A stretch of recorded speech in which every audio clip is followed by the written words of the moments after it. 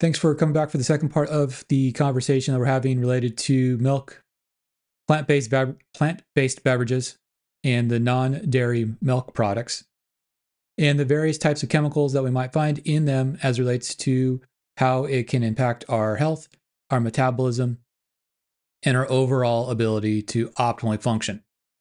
And so without further ado, let's go ahead and skip back into the conversation, picking up right where we left off relating to the types of fats that we might find within the products. Warning. The following presentation contains information that might contradict what you have previously heard, or believed to be true, about how the human body works, and contains material that is not suitable for closed-minded individuals. Enjoy. And so when we start looking, okay, this partial hydrogenated fat, that is the debate in terms of the butter versus margarine. Right. And what is in the big thing is that we're looking at almost 100-fold difference in trans fats in between the margarine and the butter in terms of grams per serving. Wow. That's really bad. And so the margarines give you about 2.5 to 4.5, depending upon which margarine you're looking at, the amount of trans fats you have in a day maximum, versus butter, which is giving you less than half of what you should have in a day. So butter is the winner, basically. Once again, it depends on what you're talking about in terms of winner. Yeah. In terms of how many trans fats I should be consuming, butter is fabulous to not give me possible metabolic issues. Correct. From the trans fats. Okay. And once again, we have to look at it from that trans fat perspective. Lens, yeah. Yes. And so that doesn't necessarily seem to be the lens that we actually look at when we start looking at butter versus margarine. Why? What else? Well, what else are we looking at? We look at it based off of how many grams of fat do I have, and how many grams of saturated fat do I have versus how many grams of unsaturated fat. So we're looking at the less important things. Correct. Maybe, I would say. Okay. So is there anything that margarine beats butter in terms of being a winner over it? Yeah. Margarine won't burn. And so if I want to cook stuff like fudge, if I want to cook stuff where I have to worry about temperature, yeah, margarine's going to be better. Margarine's going to be better than butter. If I'm looking at something that's going to allow for shelf life, margarine's going to be better than butter. Okay. But at the same time, if I'm looking at it in terms of a nutrition standpoint, right, butter is better than margarine on a nutrition standpoint. Yeah, that's the idea that I know. Just a little anecdote that my mom goes by whenever we would go out to restaurants as a family. She would be like, "Oh, is this little container, in a restaurant that they might bring you bread? Oh, is this real butter or is it margarine?" And then, some places do real butter, most places do margarine. She'll be like, "Oh, can I have real butter, please?" And she's just totally against margarine. And obviously, from the nutritional standpoint, she's correct to do that, because when it comes to that instance, of course you would want regular butter over margarine, and it spreads easier too. So there's a little bonus. Yeah. And once again, that goes into the ability to have the shelf life. Mm-hmm. Yeah, which is a less important thing. But when we function, high intensity, quick lives, you want something that is convenient, not something that maybe is harder to deal with, but is actually better in terms of nutritional value. Correct. But at the same time, you also have to look at it in terms of other factors that come into play. And once again, it goes into what I had stated about the higher fat milk and the growth factors. Mm-hmm. There is indications within the whole body of research that butter allows for better growth signaling than margarine does, and it may be due to the issues of metabolic disruption coming from the margarine that we don't get from the butter, but it may be from other factors within butter, right, that we don't see within the margarine. But even still, if we actually, once again, if we go back and look at the history of all of this, we think about this as being a new debate. Mm-hmm. But I was reading articles that were coming from the 1910s, 1920s, 1930s with one of the big seminal papers coming in the early 1940s Mm-hmm. that was looking at the debate between margarine and butter and the nutritional health aspects that we have between margarine and butter, and the fact that in terms of the nutrients that are there, there's no difference in terms of the actual total quanta of nutrients. Mm-hmm. The nutrients you get in butter, the nutrients you get in margarine are the same. Okay. Quantifiably the same. But qualitatively, we start having that difference in aspect. And so whenever we start looking at this, we also have to think about two aspects. And it's the two aspects that we tend to kind of ignore. It's not about technically the quantity of what's there, Mm-hmm. but the quality of what's there in that quantity. Right. And this is where, yes, we get these benefits from margarine. Yes, we get these benefits from butter. But what is the cost benefit analysis that we see between the two? Right. And butter has its kind of negative side Mm-hmm. to it. It's a different negative side to it than what margarine has. Mm-hmm. But the negative side we see with butter has to deal with the amount of saturated fat that's there. And the amount of saturated fat that's there can have metabolic responses that are slightly different than what we see with a plant oil that's not solidified. Hmm.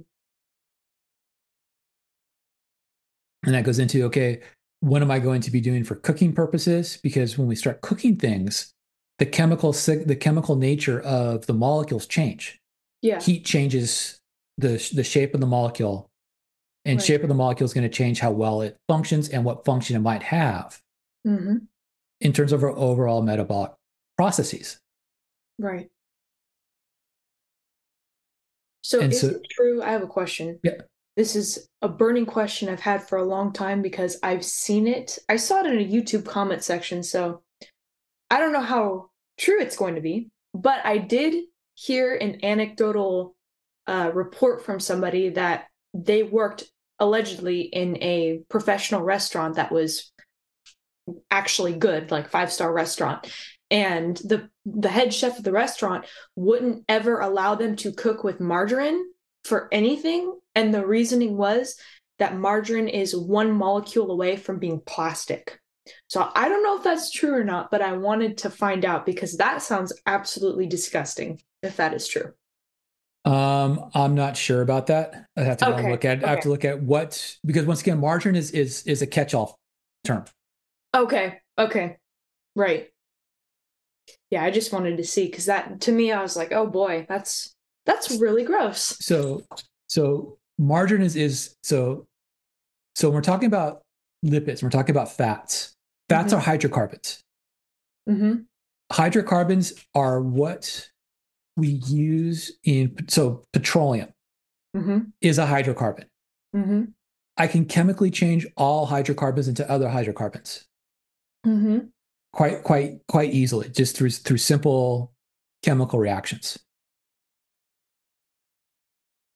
The idea that just because I can turn it into a petroleum doesn't necessarily mean it is a petroleum. Right. And plastics are petroleums. Oh, I didn't know that. Yeah. So all of the plastics that we use, all the plastics that get made, come from petroleum, come from oil. And so when everybody talks about, oh, we're going to be an oilless society. Once again, we're on a complete side note from the principal discussion here. we cannot be an oilless society and still use plastics. That's weird. Because plastics come from petroleum, and petroleum is oil. It's all about it's about what part of the petroleum is being used, how we went about refining that petroleum in order to make the plastic. And once again, plastic is a catch-all phrase too. Okay. Because there's different types of plastics. Right. So maybe that's the maybe. It's possibly. A maybe. Yes. It's possible. That's what people should know. It is possible. It is possible. It's really nasty. Yeah. Now, at the same time, I personally know a lot of chefs who will never cook with margarine. Yeah, exactly. Because of taste. Yeah, I mean, and it's that's not different. The best. It's a taste difference. Yeah, a big taste difference. And so they'll never they will if they have to use a butter substance, they will always use butter when they cook. Now they may cut the butter with like olive oil or canola oil, but it's never where they're going to go and get a margarine blend. So if you go through the dairy aisle, a lot of what is now margarine is now margarine blends. It's not margarine all by itself. It's like butter with canola oil or butter with olive oil butter with, where what they've done is that they've utilized a lower hydrogenation product and mixed it with butter.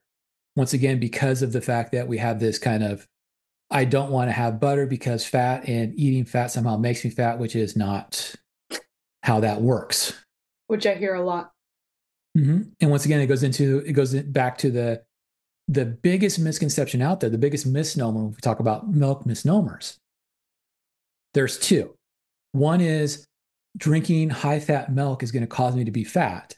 And the other one is that I need to consume milk in order to have healthy bones, in order to get the calcium that I need in order to have healthy bones. Now that was disproved 3.5 decades ago now. And so the milk, back when I was growing up, it was you drink milk so you have strong bones. Yep. And then we get to the early 2000s and you drink milk to get stronger. And we know, okay, you can get stronger a whole bunch of different ways. And now you drink milk because milk is a nutritious product. It's a nutritious food. Yeah. And most of the discussions, most of the misnomers that are out there are advertisements that get picked up. And because we get inundated with the message where it's around us all the time. Well, if they're selling it that way, it must be true, is the assumption that gets made. Yeah, exactly. And we all know what happens when we assume. Bad things happen. Well, you can break it down and make an ass out of you and me is the idiom that goes with the, what happens when people assume. And it goes into the whole, when the facts become legend, print the legend idea of nutrition and of nutritional literacy, where we are more ingrained with what are the advertisements around the products than what the actual scientific basis for eating those things happen to be. And so, like I said, the two big misnomers out there, the two big myths as it relates to milk and to dairy products, is the issue around fat and fattiness. Right.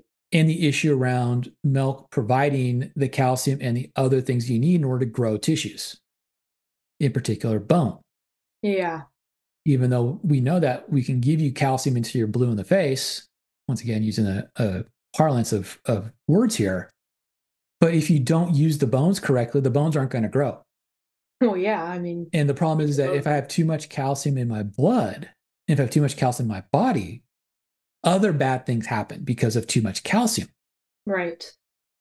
And so we try to regulate the amount of calcium in my body hormonally so that I don't have the bad things happen, but I have the good things happen.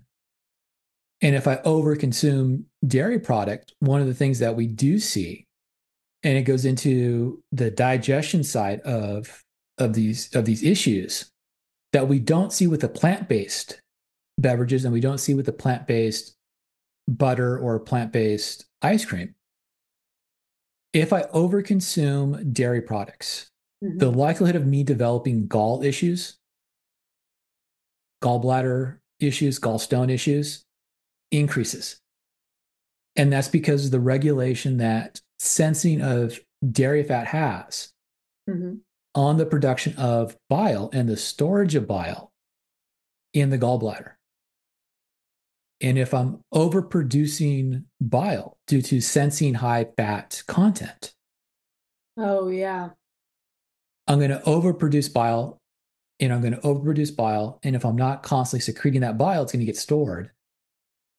The salts within bile come out of the bile solution, start to coagulate around, and we start forming gallstones. And so people who consume large amounts of animal dairy product have a higher likelihood of gallbladder issues than people who don't consume the high amounts of animal dairy product. And that's where we start looking, okay,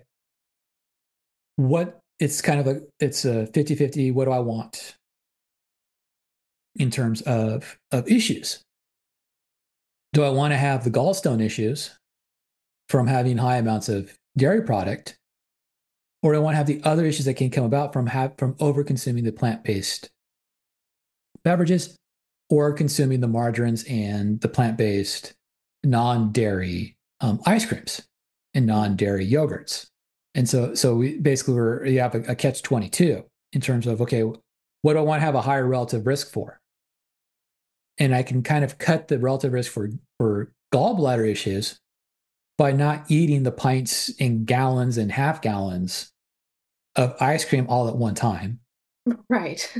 Or drinking the gallons of milk at one time. Right. Yeah, that makes me think of a friend of mine who I've known him for about 7 years, and I think he actually just turned 40, but he would talk about when he was a kid, he would go through, I think, 2 gallons of milk a week as a kid.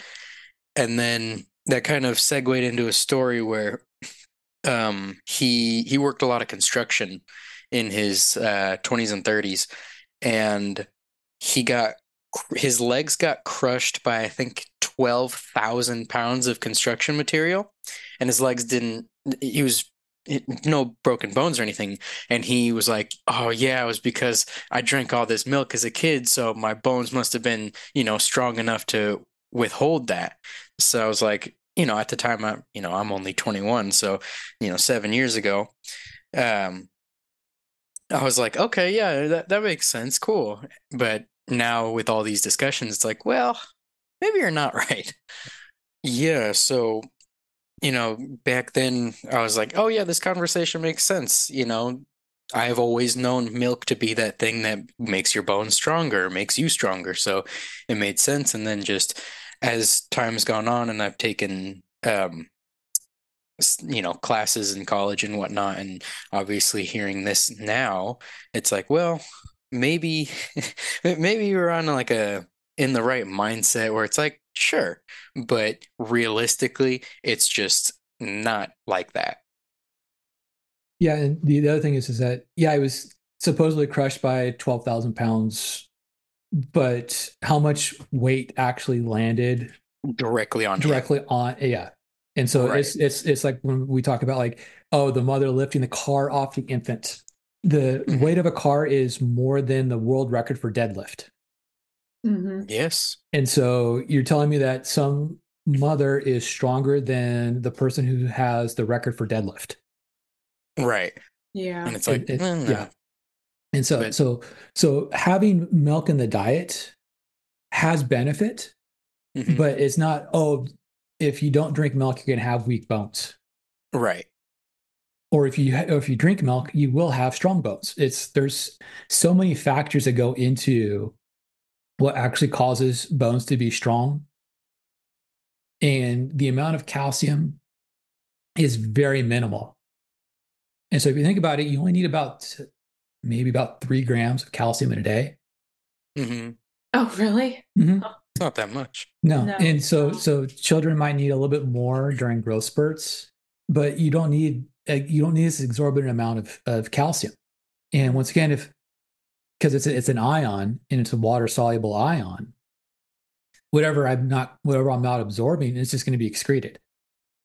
Right. Yeah. And so if we look at like what's in milk, about 88% by volume of milk is water, and the rest of it is made up of proteins, fats. That's about 10, 11% of the remaining 12%.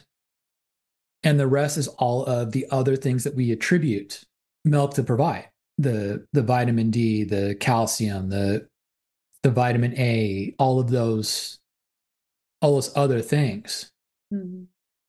is very, very minimal Mm-hmm.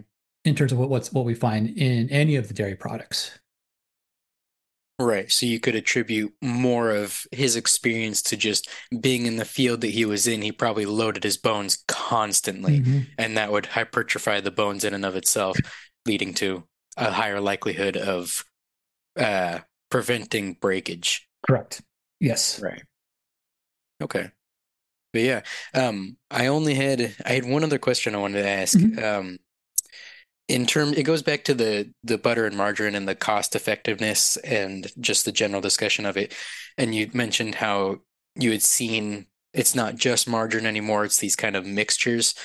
Is margarine cheaper than butter at the grocery store? Because I don't think I've ever seen margarine at a grocery store before. I don't think we're selling margarine by itself. It's usually just a blend now. Right. So are those blends cheaper than a thing of butter? I haven't priced it out Okay. personally. I mean, I'm not going to say what brand of butter that I purchase, That's fair. but I buy one brand of butter because I like the taste that butter has. Yeah. And yeah, I mean, there's this whole idea of organic milk versus the non-organic milk, which is it's all a marketing ploy because Hmm. all milk is organic because it has carbon in it.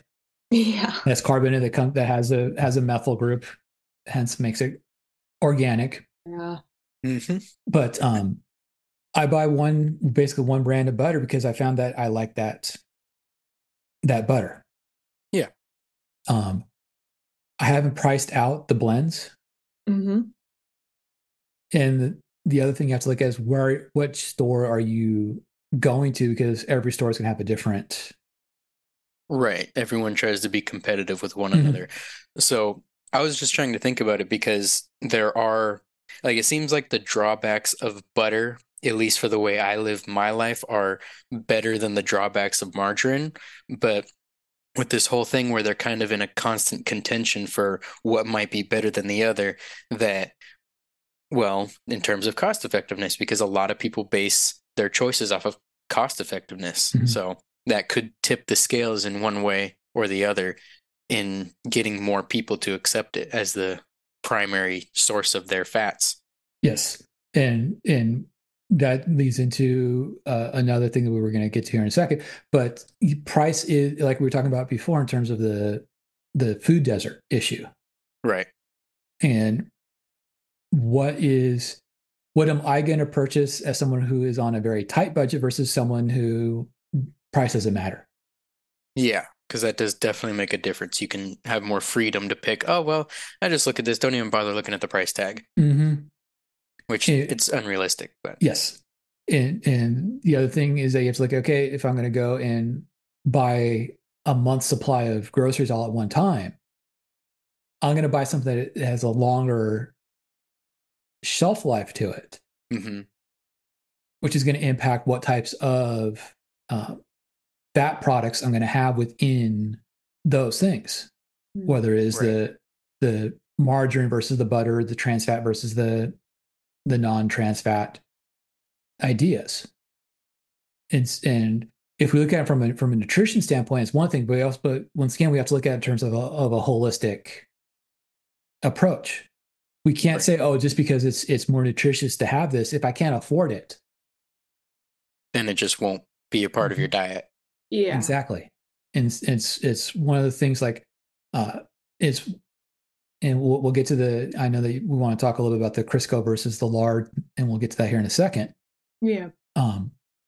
It's one of the things that I liked about the initiatives within the Obama administration as it came to healthy pro-health community activities, doing school gardens, doing those things, because the more access I have to foods that have higher amounts of the vitamins that I need, higher amounts of the molecules that are going to reduce inflammation, the better I'm going to have in terms of health. As we get disrupted by 40 here, and so having that garden availability is of benefit to me, because once again, when we talk about nutrition, we always talk about eating the rainbow. Right. We don't want to have a beige plate. We want to have multiple colors. By having multiple colors, I'm going to have access to all of the various vitamins, all of the various minerals, all of the trace elements that I need, all of the major elements I need, all of the minor elements I need within the diet.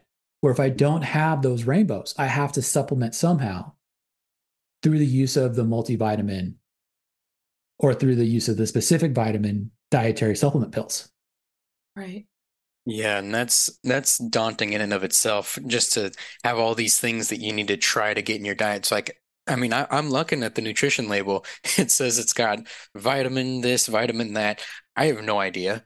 I don't know this stuff well enough to really consider it. So I kind of just have to, well, I know chicken's good for me. I know broccoli's good for me. I'll just go with that stuff and hope I'm not killing myself. Yeah, and that once it goes into the need to have nutrition literacy, right? To understand, okay, what is in the products that I'm consuming, because everybody talks about, oh, watch how much fat you have, oh, watch how much sugar you have, oh, watch how much. People don't talk about protein. Now there used to be like an old, it's still kind of there, but it's not as prominent as it once was, where over consuming protein leads to kidney disease. Yes. Or over consuming protein leads to liver disease. I've heard that one a lot.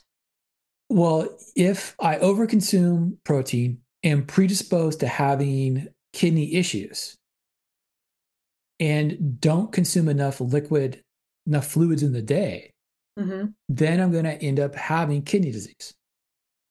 But is it because of the protein I'm consuming, or is it because of low fluid consumption and predisposition to issues? Yeah. It's just like people, if people have a genetic abnormality, a SNP that doesn't allow them to process cholesterol molecules correctly, they should not be on a keto diet, because instead of reducing LDL levels, they're actually going to elevate LDL levels. And so people who have high cholesterol, dyslipidemia, and are taking a statin should not be on a high-fat ketogenic diet, because they don't have the enzymes to process the fats correctly in order to keep LDL, HDL levels normal. Oh boy. Yeah, it's something that I've heard a lot, specifically where it's about the, oh, well, if your cholesterol is low, that must mean you're on the track to healthiness. And even with like Cheerios commercials and whatnot, where they talk about cholesterol, but like yes, they do. For example, my dad has super low cholesterol. All of his brothers have high cholesterol, but he has super low cholesterol. And it's like, well, that's one good thing, but there are other things that need to change as well. It's not just, oh, as long as this arrow is pointing in the right direction, all the rest of them are too. Correct. Yeah. But the other thing is, this is what, once again, goes into scientific literacy. What cholesterol is low? Right, Because exactly. you want to have, you want to have lower LDL levels. Like, you don't want to have super high low density cholesterol, but you don't want to have low high cholesterols. And Okay. so there's actually ranges for cholesterol molecules that we want to have in circulation. We don't want to have total cholesterol be super high, Mm-hmm. but we also don't want to have it to be super low, because we need the cholesterol molecules there. Because what cholesterol molecule is doing is it's transporting the lipids around the body. What the LDL, HDL molecules are doing is it's transporting hydrophobic things in a water environment. So it's Yeah. transporting molecules that don't like water in water. Right, because they wouldn't move otherwise. Mm-hmm. And that's bad. Yeah, and that's bad. And so just because I have low cholesterol doesn't necessarily mean it's good. Because I have high cholesterol doesn't mean it's bad. It's what cholesterol am I looking at in terms of the good, bad. If I have very high LDL, that's bad. But if I have very low HDL, that's also bad. Okay. And so when we start looking at cholesterol readings, and in the YouTube videos in the blood, I've given the breakdown of cholesterol and triglyceride readings that we look at in terms of good, bad, and different. Mm-hmm. And for people who want those numbers, you can go ahead and you can pull it up. It's in the cardiovascular physiology blood videos. And we don't want to have too low of HDL. But the problem is we also don't want to have too high HDLs. We don't want to have too high LDLs, but at the same time, we don't want to have too low. Right, it's all balance. It's all about that balance. It's all about that homeostatic optimal level so that I can perform and stay healthy. Right. And that healthiness is going to change based off of the person that we're Dealing with. Yep. Yeah. Makes sense. Because it's not even just something you can say for all people. It's everything is case by case. Mm-hmm. Exactly. And it's one of the problems, and it's one of the things that we constantly deal with in terms of public health awareness and in terms of health science education, is understand that everybody falls on a normal curve. And what we call normal is not what we think about as normal. Mm-hmm. Yeah. And so English normal and science normal are two different things. Right. So science normal is where is 95% of the population, because that's normal scientifically. Where 5% of the population is not really abnormal, but just not within the normal ranges. Mm-hmm. Those are the people that are on the extremes of the population curve. Mm-hmm. 2.5% on one side, 2.5% on the other side. Right.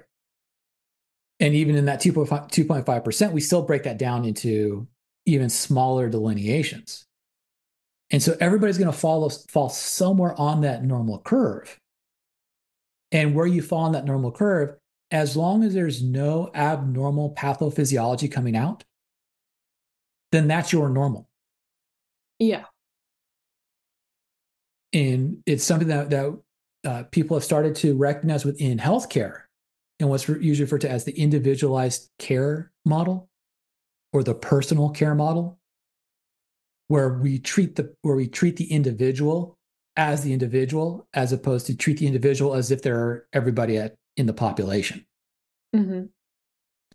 And we look at, okay, is your readings causing disruption to your normal physiology, or is it just your normal readings?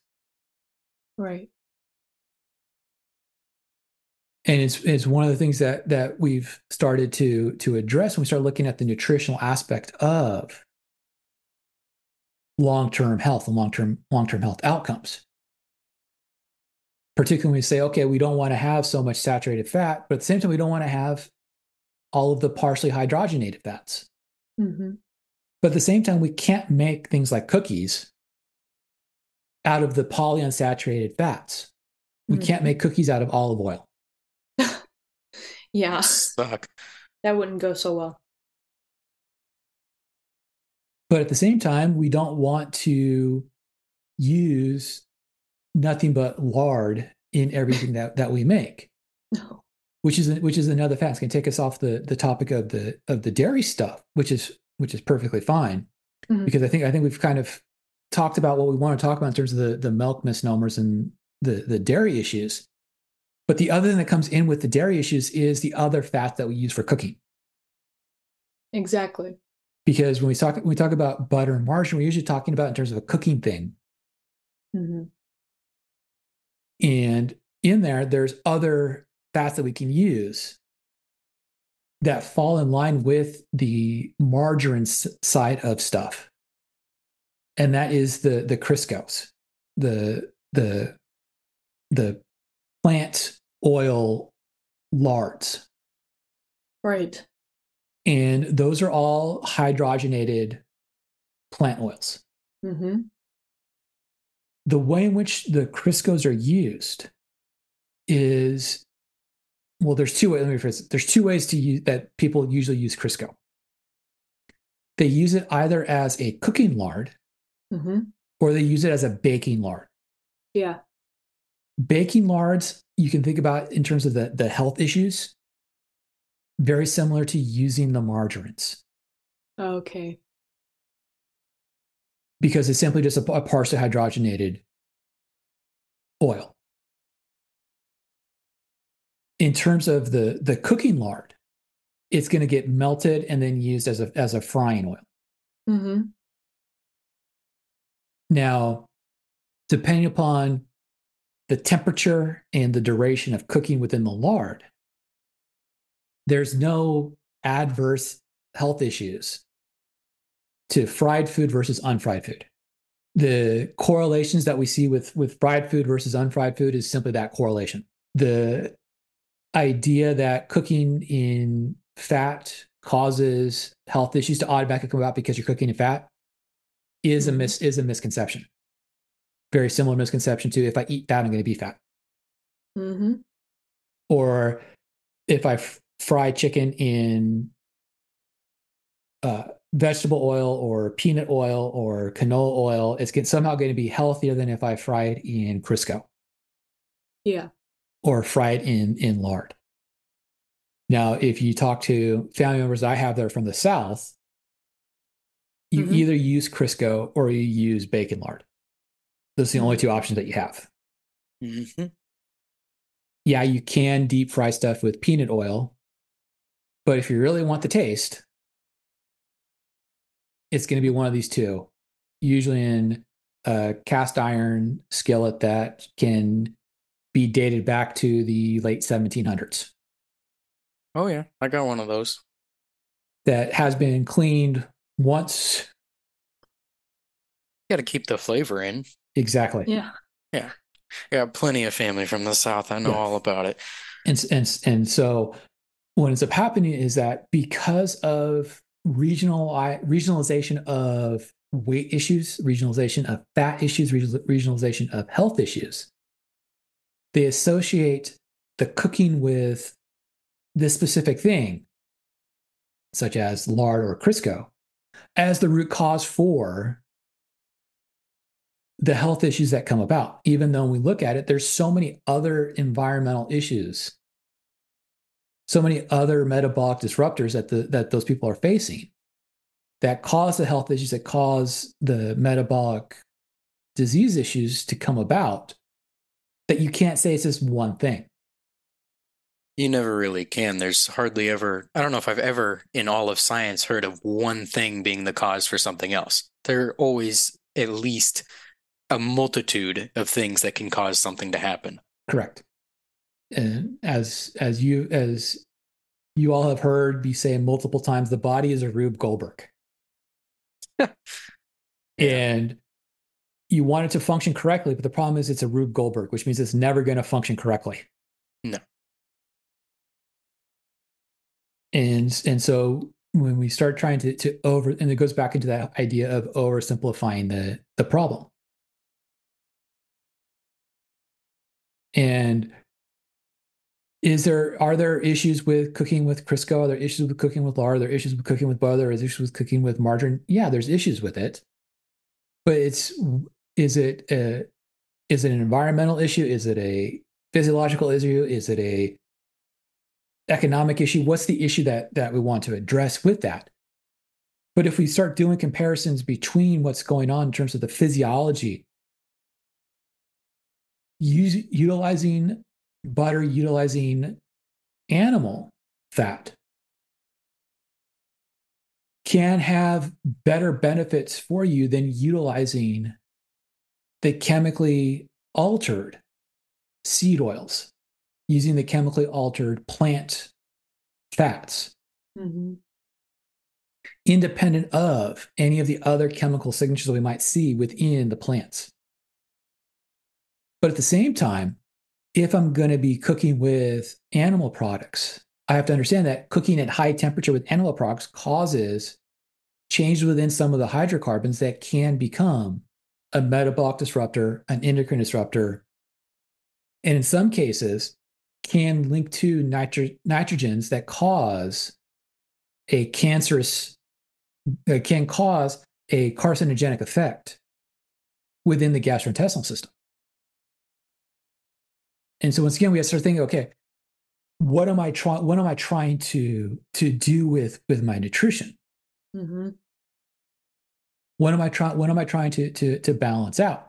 And the problem is that for the longest time, as we've talked about multiple times, nutrition is always boiled down to how many calories am I eating?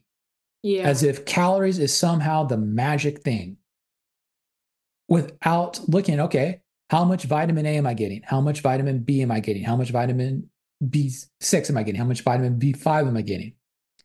How much vitamin C am I getting? How much vitamin D am I getting? All the other things that come in with the nutrition that we somehow always ignore because of the holy grail being calories. Even though calories don't mean anything, and if you ask anybody what a calorie means, they wouldn't bloody know. No. I know that's something a lot of people are still stuck on too, because, there are so many people that are like dedicated weightlifters, power lifters, and stuff like that. And they'll always be like, look, if you eat this amount of calories of this or this amount of calories of this, one obviously being more unhealthy than the other, then as long as you're in the calorie deficit, you're going to lose weight.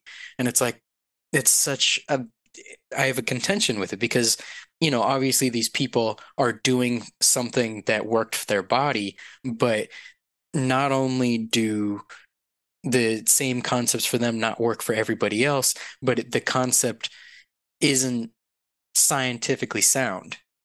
And there's pushing that, and people are believing it because they see, oh, this dude's jacked, despite most of them being on anabolic steroids, that this must work. So it's speculative steroid use. We're not accusing anybody of anything. No, only the ones that are open with it, but yes, speculative otherwise. Yes. There's that, and it actually goes into why I recorded earlier conversation with Ashley, and I'm hoping to record again with Richie about the body image issue. And one of the things that I pointed out, and it's something that no one talks about when we talk about body image, and it actually kind of irked me when I heard this, and I kind of wrote a little passage on it in the Substack from, and I'm actually going to call this out, Paul Batory Finds Out podcast. And they pitched this somehow secret thing that NFL linemen are able to do in order to lose all the weight following the end of playing in the NFL. And they specifically pointed out 4 different people that work in the media. And all that's happened is that they've changed the coercive event of what my body type should look like to what my body type should now look like. There's no secret. All they did was change the coercion. And then they talked about some people who went from playing football to doing endurance things. And all they did was change the body image of a football player to the body image of an endurance athlete. Right. It's something that I'm doing right now, where I'm converting my body image from being what my body image was for doing the stuff I was doing to working towards being more of an endurance athlete, a 5K, a 10K runner. Right.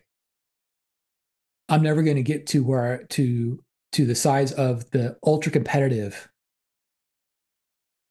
half marathoners because I don't have that body image. I don't have that set morphology. Mm. And it goes into what we're talking about in terms of the and I see it through my feeds where it's like, oh, well, do this thing for getting this body type.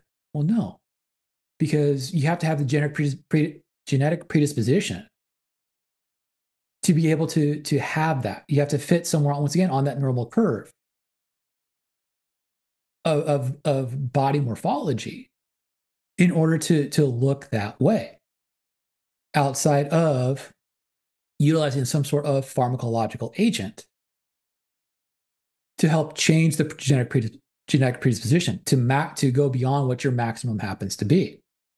But even within that, people tend to, we're now nearing the end of January. This is the time where most people kind of give up. If my New Year's resolution was to lose weight, this is about the time where people start to give up on that New Year's resolution. And that's simply because they don't understand timescale. And they don't understand, oh, well, I'm going to cut out this super high fat food for this super high carbohydrate food. That's going to somehow change the amount of calories that I'm eating without understanding that having fat within the diet changes my satiation point because it takes longer to digest the fats than it does to digest the carbohydrates, which means it's going to be slower for digestion purposes, which is going to make me feel fuller for longer periods of time, which is going to help control how much food I'm actually eating. Because once again, it's not about calories, it's about the mass of food that's being consumed. Because once again, conservation of mass. Right.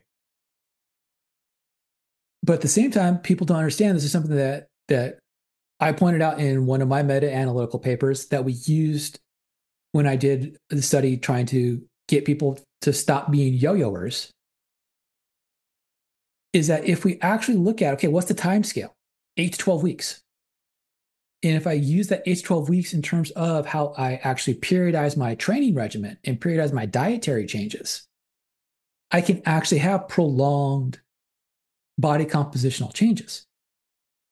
And I can have prolonged body compositional changes without regards to what am I actually eating. It goes back to what you were talking about in terms of the bodybuilder saying, oh, well, you can cut out this or cut out that, where you can eat 600 calories of Twinkies, right, or you can eat 600 calories of chicken.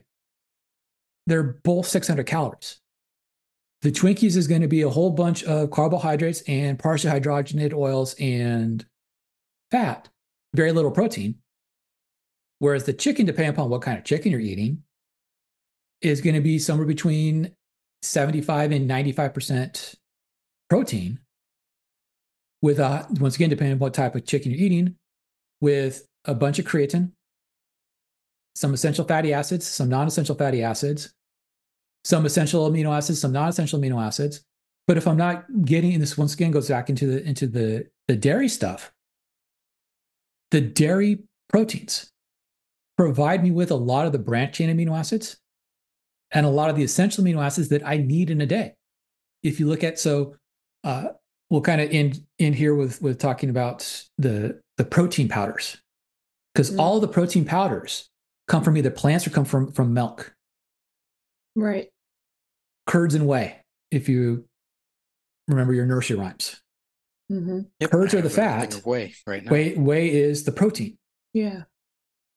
And so the whey protein is coming from milk. And so all those milk proteins that we talk about, if you look at all of the labels on all of the proteins, they're bragging about how much branched chain amino acids you get. Mm-hmm. and they're bragging about how much essential amino acids you get. All that's coming from the milk, coming from the dairy. You can get a good portion of it from the plant-based dairy products, but you get a higher percentage of it from the cow, from the goat, from the elk, from the reindeer, from the camel, just to name a few of the other animals that have been used for milking purposes. I know most of us don't think about the other ones outside of goat and cow, at least within the United States, but there's other organisms that provide milk. Mm-hmm. To quote the Meet the Fokker line, you can milk anything that has nipples.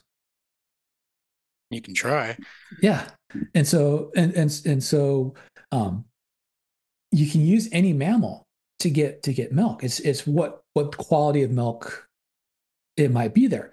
And so when we start looking like the protein powders, back to the bodybuilders, the bodybuilders will talk about, oh, you have to consume this ultra processed, super fine whey protein.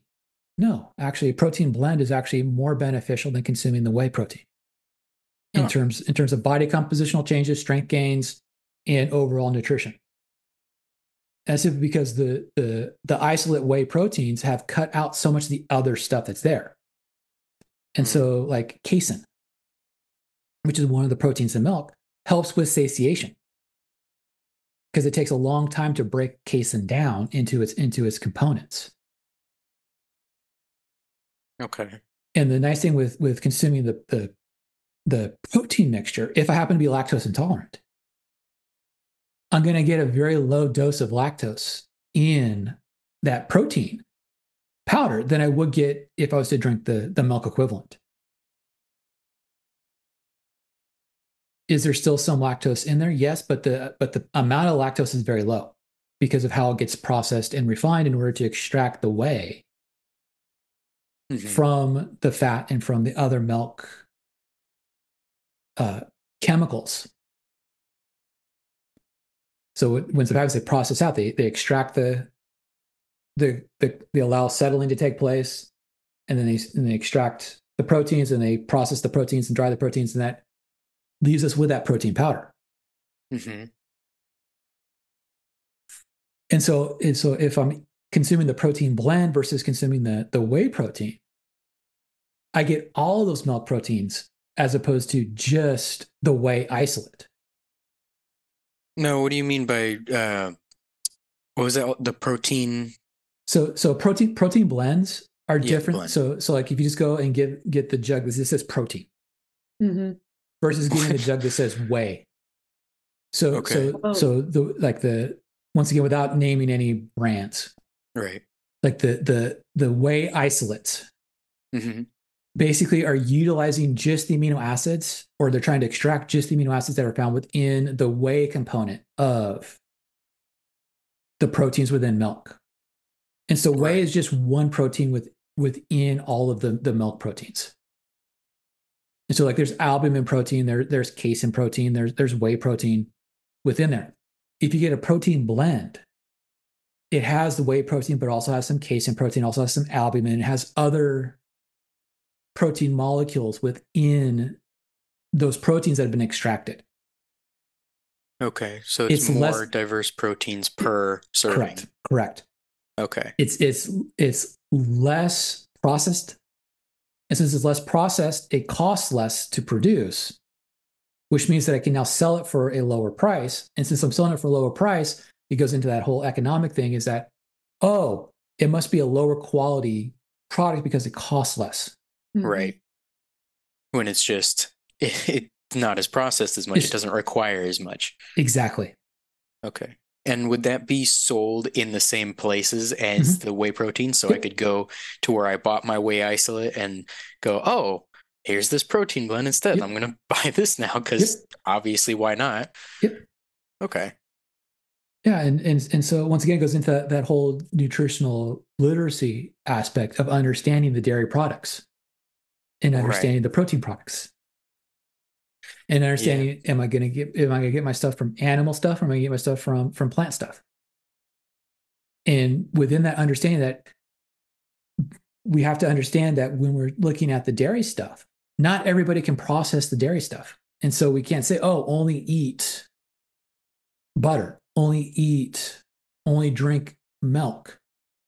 Because if I can't digest lactose, my ability to consume milk and consume ice cream, which has high amounts of lactose in it relative to like butter, I'll be fine to a certain extent because there's lower concentrations of lactose, and there's still a little bit of lactose in the butter, but not very much. I'll still be okay, but that's that whole issue that we're looking at when we start looking, okay, that percentage of people who can actually digest the dairy stuff versus people who can't digest the dairy stuff. Well, thanks for listening.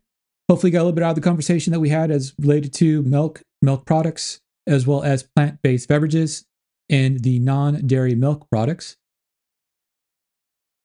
Please make sure that you have liked and subscribed to the publications. It's going to help us out with the algorithms, and it will keep you alert to all of the publications that we're putting out on all the various platforms here on the podcast, as well as on YouTube, on Substack, as well as the quick takes that we put out there on Instagram, as well as in Threads. If you have any questions or comments, please make sure you leave it for us. We're open to hearing from you so that we might be able to improve the quality of stuff we're putting out there, as well as answer any of the questions you might have as relates to any of the scientific or nutrition literacy issues that we brought up within the conversation. Please stay tuned for more publications coming out as relates to nutrition literacy and scientific literacy in the coming weeks.